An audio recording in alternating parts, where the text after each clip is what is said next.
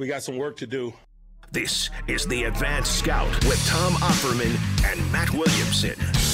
I am Tom Offerman, and with me, as always, former NFL scout Matt Williamson. And Matt, before we dive down deep into the Cincinnati Bengals, the Steelers are in desperate need of a bounce-back performance. Yeah. Usually when the Bengals come to town, that's the one you circle as, pretty good opportunity for a bounce-back here. Little different vibe from this Bengals team this year, though? Maybe. They don't have a great winning tradition, as you mentioned here, especially under the current coach, Coach Taylor. But I will say that they're healthy. Their defense is playing better than maybe some realize, and they got really hit hard on that side of the ball last year. They spent some money, which is uncharacteristic for them, on defensive players over the last 2 years. And last year they lost a lot of those guys before the season really got going. So the defense is solid, where it's usually been a liability. I'm a huge Joe Burrow fan. I think he's the real deal, and Steeler fans are going to get really tired of playing against him for the next 10 or 12 years. And they got some weapons. So they're not a pushover. Well, we'll definitely get into Joe Burrow in just a little bit here. But as always, before we get to the Bengals, little series history between the Bengals and the Steelers. These two division rivals obviously meet many times, twice a season. Those meetings began back in 1970, and Pittsburgh holds the overall series lead 67-36. These two teams have only met in the playoffs twice, in 2006 and 10 years later in 2016. The Steelers won both of those contests. The Steelers lost the most recent meeting with the Cincinnati Bengals 27-17. Ryan Finley getting the upper hand on Pittsburgh in that one. But the Steelers were on an 11-game winning streak before that loss, and the Bengals have won just 10 of the 44 meetings that have taken place in the 2000s. Tomlin's had a pretty good track record against most of the teams from Ohio in his career, but something about those Bengals, man, he just has their number. It really does. I don't have a lot more to add to it. I mean, that number since the year 2000 is pretty startling, and all you really need to know about recent memory, that's a pretty long stretch. That's startling, and the fact that before the Finley game, they had won 11 straight before that. That's unheard of. It's a little startling they lost the Finley game, too, by the way. Yes, it is a little startling that it's not 12 straight going into Right, this it game. should be, to be honest. But still, that's 11 out of 12 ain't too shabby in the divisional games. Well, let's start with Joe Burrow and that Bengals offense. I think it's an offense that's loaded with skill position players. I think they really do well in those skill position spots. They love 11 personnel, too. 76% of offensive snaps last year were in the 11 personnel, one tight end, one back, and at least 3 receivers on the field. And why wouldn't you when you have those three-headed monsters of Higgins, Chase, and Tyler Boyd at that position? Right, and they replaced A.J. Green with Jamar Chase, and it's a massive upgrade in my opinion. And not you got a ton younger, of course. That's what they want to do. Taylor comes from the Rams in the McVay system, which early in the McVay system, they always led the league in 11 personnel. It was always 3 receivers on the field. The Bengals are following suit, and their 3 receivers are very good. Boyd, I'm sure people are familiar with, not only playing the Steelers, but his Pitt background. He's the consummate slot guy, reliable, not super flashy, tough, plays hard. Chase has been the big play guy, and Higgins is kind of the do-it-all player, and he got better in his second year. So it is a formidable group. And just one little note here, too, about personnel. Unlike the Steelers or most teams that'll bring in a variety of tight ends, a fullback, they really only play with like 12 guys. In the offense, you see the same bodies out there a lot. Yeah, they played the bulk of the snap against the Bears, those 12 guys this week. There's a lot of continuity on that offense, especially when it comes to the skill position players and that trio of wide receivers. Higgins, Chase, and Boyd all saw at least 48 snaps out of the possible 55 that Cincinnati's offense ran against the Bears. So you're absolutely going to see a lot of those 3 on Sunday. Guys. And unfortunately, same's true with the running back situation, too. No question. Mixon just dominates in a minute here, but he does not come off the field. No. Those 3 guys, Chase, Higgins, and Boyd, the Steelers obviously dealing with injuries in their secondary. Joe Hayden with the groin, causing people to bump up on the depth chart. You got to be a little bit worried because I think that this receiving core has a little bit of the elements that the Raiders did, but I think it's just a little bit better. Honestly. Yeah, I 100% agree. They don't have the Waller, of course. But the Higgins reminds you of the Ruggs. You got a Renfro kind of guy, and Boyd better than Renfro is Tyler Boyd. He's and more then accomplished. Jamar Chase is the one that is just the X factor. That's the best receiver they're going to see. He's most talented. Since Stephon Diggs in week 1. Right. But he's in that class of receiver. He's a rare prospect, dominated the SEC as a 19-year-old 2 years ago and then opted out. I mean, he was the better player between him and Justin Jefferson at LSU, with Burrow, of course. His Burrow connection is, and Justin Jefferson tore up the league last year as a rookie. I mean, unbelievable, yeah. So enough said on those guys. I mean, they speak for themselves. They're only getting better. They're young, a lot like the Steelers group trio, to be honest with you. I mean, in terms of bright futures and all that good stuff too. So, yeah, they're scary. And you mentioned the Hayden injury. I hadn't thought about this angle a lot yet, but the cornerback depth will be tested, of course, for the Steelers. But because they're in three wide so much, maybe the D-tackle, D-line depth you get away with for another week a little bit more. Well, my only concern would be there is stopping Joe Mixon with that defensive line depth being tested. Joe Mixon, already second in the league this year in rushing yards. The only running back to have gained more is King Henry in Tennessee, 196 yards on the ground for the Bengals' leading rusher last season. And like you said just a few minutes ago, he plays almost all of the snaps in this offense. In week one, he played 78% of Cincinnati's offensive snaps in the opener. And last week, he was the only Bengals running back that carried the football for them against the Bears. One odd thing against the Bears, and maybe you credit this to the Bears getting up early in that game so they went pass heavy, but in week one, in their win against the Vikings, they ran the ball 53% of the time, 60% of those on first down. Week two, the Bengals only ran the ball 37% of the time. So they kind of got away from their strength there. Again, Bears went up early in that game, so you want to try to pass the ball. But it's not like they were up by an eternity. It was only like 7-0. It was a tight game, right.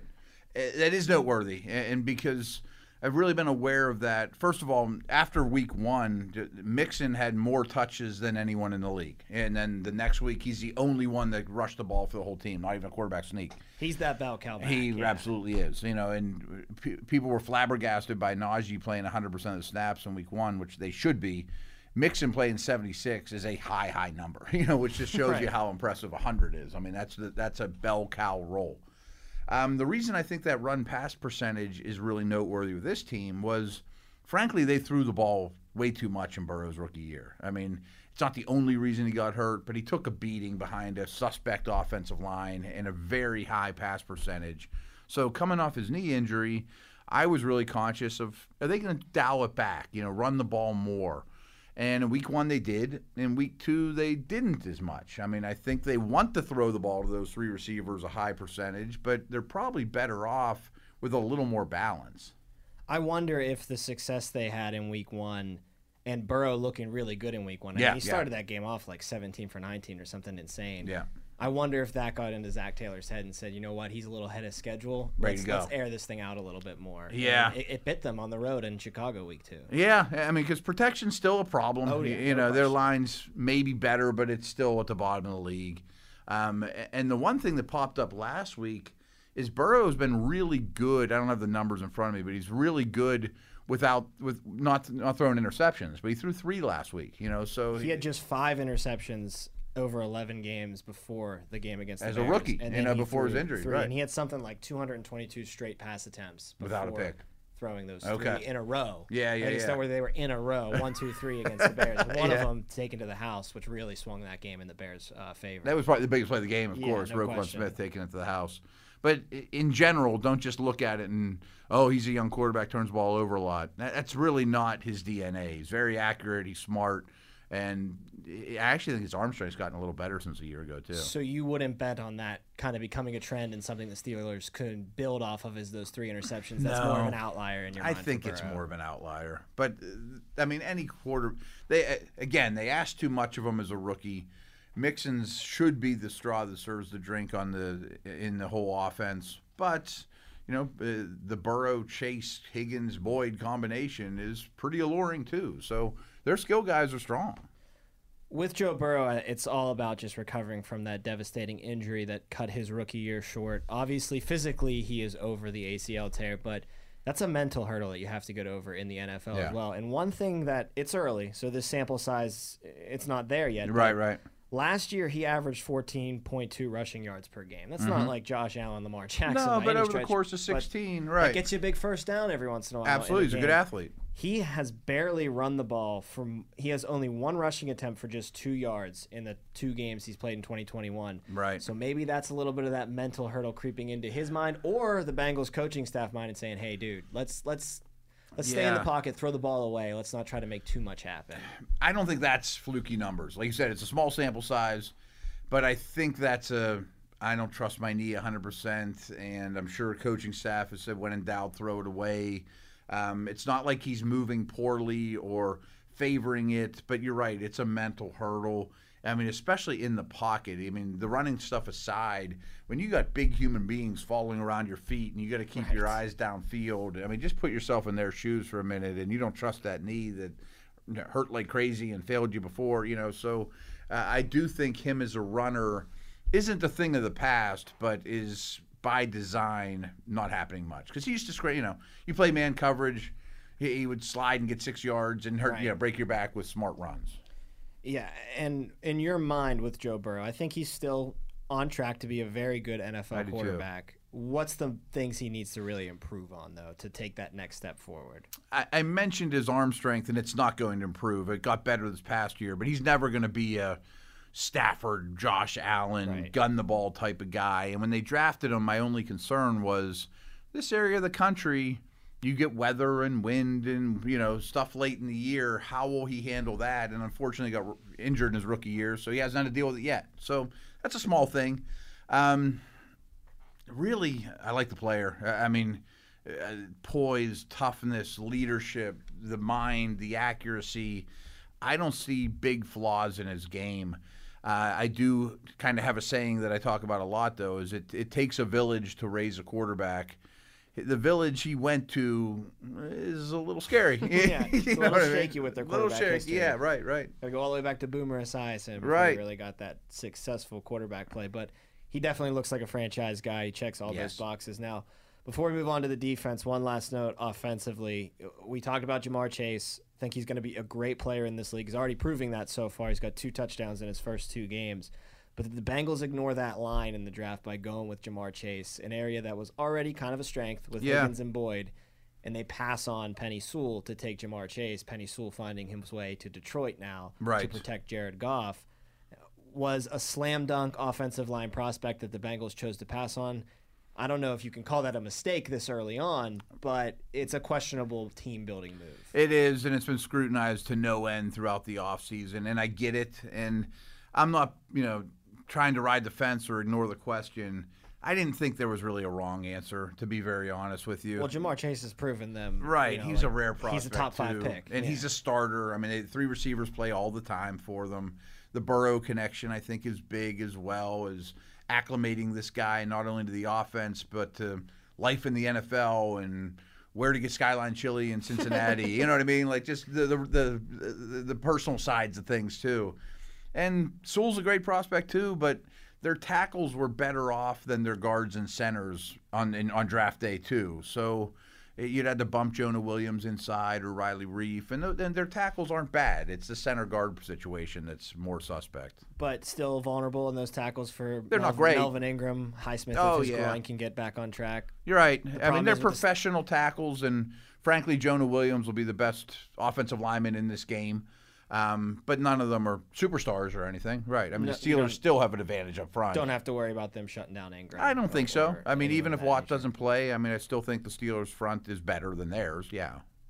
Well, you mentioned the Bengals have an improving defense a little earlier on in this podcast, and as opposed to the offense, the defense plays a lot of different players. They do. Mentioned that continuity on the offensive side with 12 players playing the majority of the snaps. 20 different players saw action in the Bengals game versus Chicago on the defensive side of the ball.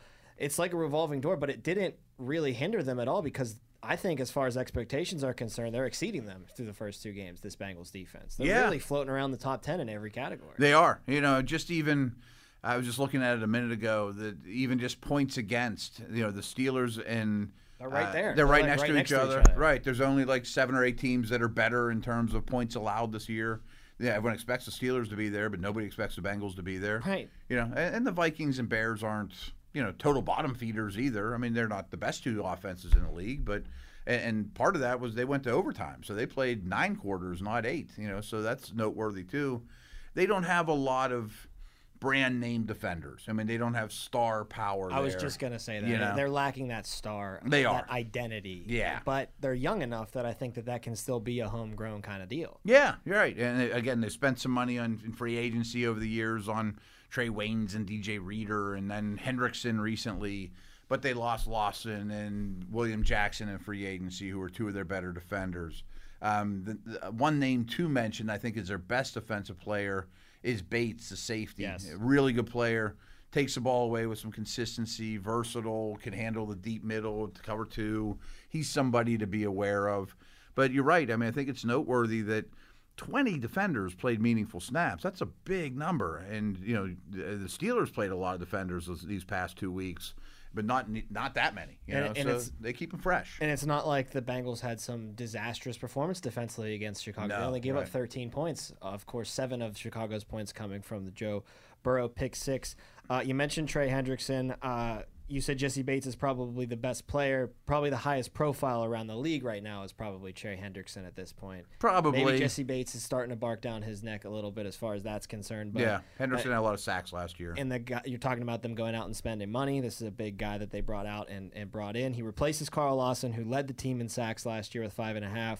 But Trey Hendrickson had 13.5 sacks last season for the Saints. So that's a massive improvement in that one area there. He's off to a good start, too. 1.5 sack this year with a forced fumble. And I'm not cutting on the guy at all. I bet 13.5 sacks is his career high. I mean, he's not a special Bengals physical are getting him on the specimen. downhill now. I mean, he's not old. He's coming off his first contract. I just don't think he's reached the peak. A special bender, explosion guy. Really plays hard and is a good football player. I just don't think he's. If he was a Steeler, he wouldn't be playing a ton of snaps. You know what I mean? Their edge guys are awesome. Absolutely. Now factor in the fact, though, that he's going up against the Steelers tackles in Sure. this game. He's going to cause That makes problems. him a different. No question about it. He's definitely going to be a problem. He is a problem, yeah. I mean, he's a good football player. I just don't know that he's going to be a double-digit sack guy year after year. But he has the advantage of the Steelers tackles, that's for sure. Well, one thing the Bengals desperately needed to improve upon is their run defense last year. They averaged 5.8 yards per carry when the opponent was in 11 personnel. That's those 3 wideouts on the field. That was the worst in the league last year. Steelers offense, at least so far in 2021, operates out of 11 personnel 78% of the time. Bengals did show improvement in the rush defense so far. They're 11th in the league right now. They average only 95 yards per game. Dalvin Cook, one of the better running backs in the league. They did a really good job shutting him down in week 1. And now they get to face the 32nd best run defense run offense, in the NFL with the Pittsburgh Steelers. And I say 32nd best with tongue in cheek. And I'll be honest, I mean, it reminds me a little of a week ago when we got together because I looked at the Raiders defense. I was thinking the same thing. Yeah, the whole offseason thinking this defense is terrible. I'm pretty sure the Bengals the worst team yards per carry when the opponent was in 11. I think the Raiders were the second worst team. Yeah. They averaged like 5.6 yards per carry. Yeah, and I was thinking even just more of a big picture. Like I looked at the Raiders defense like, boy, it's been bad every year. There's not a lot of big name dudes. It's still going to be terrible. But I think we should be very open to the idea that all 3 of these Steelers opponents defensively, I mean, did you see what the Bills did to the Dolphins in week 1? Destroyed them. First shutout of the season. First shutout of the season, sacks galore. And, I'm open to the idea that the Raiders defense is much improved. The Bengals defense might be much improved from what we're used to as well. So I'm not excusing the Steelers' offensive woes or their rushing attack that you mentioned. It's at the bottom of the league. But we might look back at the season and be like, man, those first 2 games and maybe even that third game were against tougher defenses than we realized at the time. With that being said, you still want to go with that running game as your main plan of attack if you're a Steelers offense. It seems to be the best way of going at the Bengals, especially because that pass defense, it's off to a good start too. They're 9th in the league. They only allow 209.5 yards per game in their first 2 games. And we'll talk about Jesse Bates here because I think he's obviously ascending to become a star in this league, like you said. But Von Bell, I think, is a very good compliment in the back end as well. And like you mentioned, going out and getting Trey Waynes, they've improved their cornerback room over the offseason as Healthier. well. Mike Hilton's there now in the slot. I mean, Eli again, Apple's a guy they brought in to be a depth piece. Again, not household names, much like the Raiders, but they're healthy. And they play him, like we said. And they play them. They play a lot of guys. They stay fresh. So it's definitely an improved defense. That pass defense, though, I don't know, especially with Ben did throw the ball down the field more in week 2 than he did in week 1. That being said, I don't know what secondary. Jonathan Abram, yeah, he's okay in Vegas, but I think this secondary is a little bit better this week, and that's why I think I lean more towards that. Run the football. Najee Harris, that's your game plan. That's your main plan of attack. Yeah. You just haven't seen it from the Steelers so I know. far. And, again, I'm not avoiding this question either. I just don't know what the identity of the offense is. What's the go-to? It's hard to tell. Yeah. What's the go-to stuff? What's your bread and butter that works? I mean, I really think something that's hurting this team, and it really goes back to last year, is if you just look at the heat map of where Ben's throwing the ball, it's all within the first couple yards, and then there's some real deep shots down the sidelines. But there's a big portion of the field in the passing game in the middle of the field that they don't attack enough. And because of that, there's a lot of bodies near the line of scrimmage, and that makes running the ball that much harder too. And it's a chicken or the egg situation. So ideally, I'd love to see Freiermuth, Juju, whoever, 15 yards down the middle of the field between the numbers with some early completions, and then start running the ball once you get back those guys up a little bit. Before we put a bow on this podcast, a couple of key matchups that you have your eye on in this one. The first being the Bengals offensive line versus the Steelers defensive front. Obviously, the Steelers defensive front will be dealing with injuries. I'm not sure what TJ Watt's status will be. We know Tyson Alu won't be out there. Alex Highsmith's status is now a little bit up in the air. You see that being a big-time matchup in this game. Yeah, it's hard to comment on Steelers' health up front. Unfortunately, no Tuitt and Alu. Who knows what's going on with Watt and Highsmith at this point, too, when we record this. But it's absolutely – and, Tom, we're probably going to say this every week. I mean, assuming health is a factor – the Steelers' front has an advantage over everyone they play. And they did in that Raiders game until Watt went down. Without question. Yeah. I mean, without question. I mean, it's undeniable. And the Bengals' offensive line, as many are, like the Steelers, is a work in progress. I mean, there's just not enough good offensive linemen to go around in this league, and the Steelers capitalize on it, week after week. Hopefully injuries don't derail that. And finally, the last key matchup you're looking at, Steelers quarterback Ben Roethlisberger versus that free safety for the Bengals, Jesse Bates. He, like you said, could very well be the Bengals' best defensive player. Yeah. He's only missed one snap so far in 2021. So that dude, all the people that are moving in and out on the defense, Jesse Bates is the one that stays right there. Quarterbacks the secondary. I don't want to say he's Minka, because I think Minka's the best safety in the league, but he's one of those safeties where you might think twice throwing his way. He's got 3 interceptions every year he's been in the league, which, and now he's got a reputation, and he attacks the ball well. He's versatile. Ben just needs to be aware of him. I mean, it's not like, boy, we can't ever throw his way. But, you got to be aware of him. Well, that's going to do it for this edition of the Advanced Scout. Thanks, as always, for giving us a listen. Apple, Spotify, Steelers.com, wherever you find your podcast. We are really appreciative of you lending your ears to our voices. For Matt Williamson, I am Tom Offerman. Steelers look to bounce back against the Bengals at Heinz Field this Sunday, and we will talk to you on the Advanced Scout next week.